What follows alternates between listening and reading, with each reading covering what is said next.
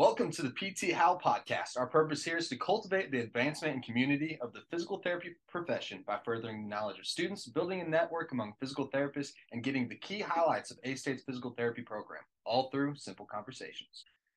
Welcome back, everybody. Today we are joined by Kelly King. And we are going to talk about, she's a non-traditional student, so she did something before becoming, are you PTA or? PTA. Okay, PTA. And so we're just going to kind of talk about that. And so will you kind of tell us a little bit about you, where you're working now, and kind of what your interests in physical therapy are? My name is Kelly King. I'm a wife and a mother of four. I do pediatrics, which was not my original plan, but I think when it's in your blood, it's in your blood.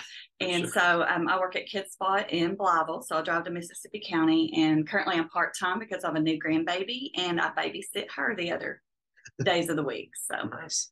Which is a blessing. A big blessing, yes. With mine. For me and my daughter. Yes, for sure. And so did you start doing pediatrics as soon as you got done, or was that something you kind of figured out in a rotation? I did some PRN at some nursing homes, but my original plan was to do subacute. Okay.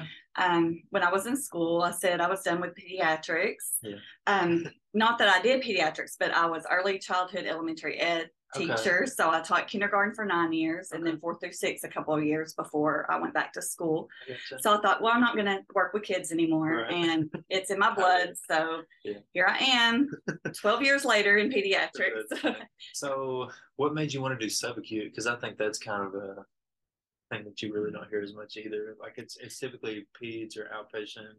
I did a rotation at Health South, and I loved it. I worked with amputees and stroke patients, and it was just a really fun atmosphere. Here in Jonesboro? In Jonesboro.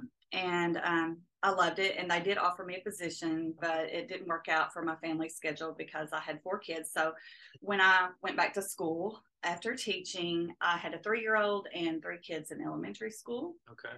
So it was very challenging, and I needed a schedule that would kind of help me as a mother. Okay. So. Okay. And so where did you teach at? I taught at Jonesboro Kindergarten Center for 9 years. And then when Jonesboro went to magnet schools, I moved up to the Health and Wellness School. And then after I resigned from Jonesboro, I did teach 1 year at Blessed Sacrament. Okay.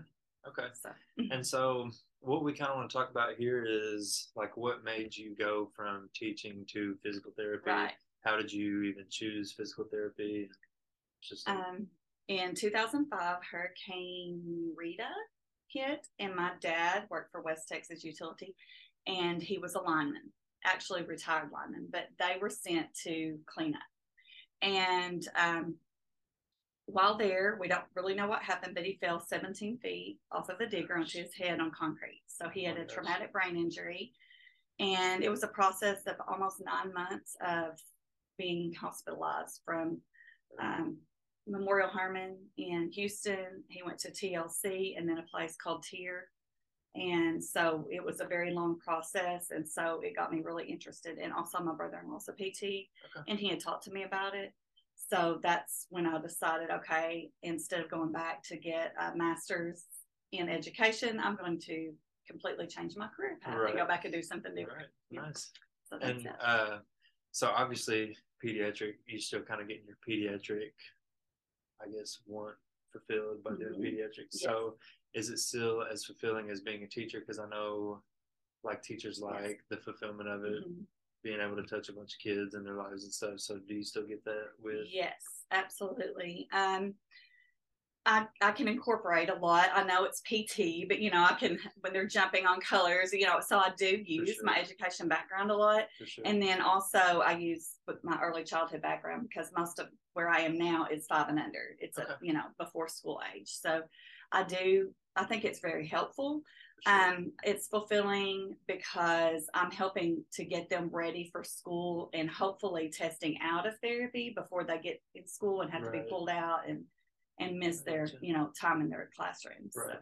And so what I think, I'm not really non-traditional, but I took a year off, did PTA, and now I'm doing PT. So it's a little different, but I think like especially with you, all the experience that you gained before PTA school really helps you whenever you bring it into PTA, just because you have life experience. You know how parents are, you know how kids are. Yes. And so it just helps you that much more. Do you feel that way as well? I do. And even in my clinical rotations, I felt like I probably was more comfortable than some of the younger students. Right.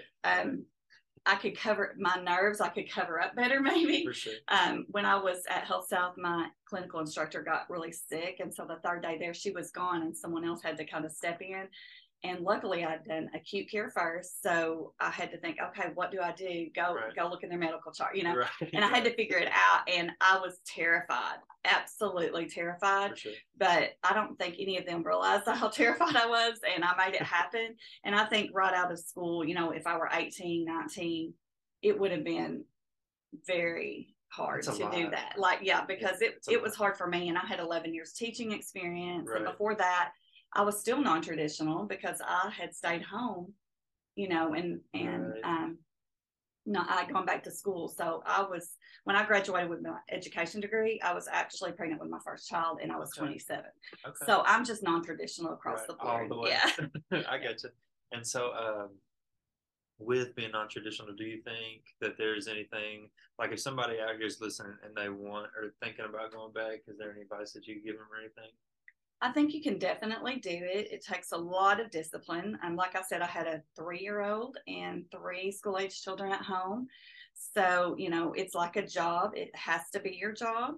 I went to school all day, spent a little time with the kids, locked myself in the room. My husband was the most wonderful thing ever. He took care of business, and he was working too. And my mother is a godsend and still is. She's always there. And I think it takes a good support system for sure. For sure. But it was very hard. It was fast and furious. I'm not going to lie. It was probably one of the most difficult things I've done, but the most rewarding as well. The PTA I don't regret it. Especially is so fast. It's very fast. Jam everything into your year. Yeah. And with a kid, any school is not easy at all.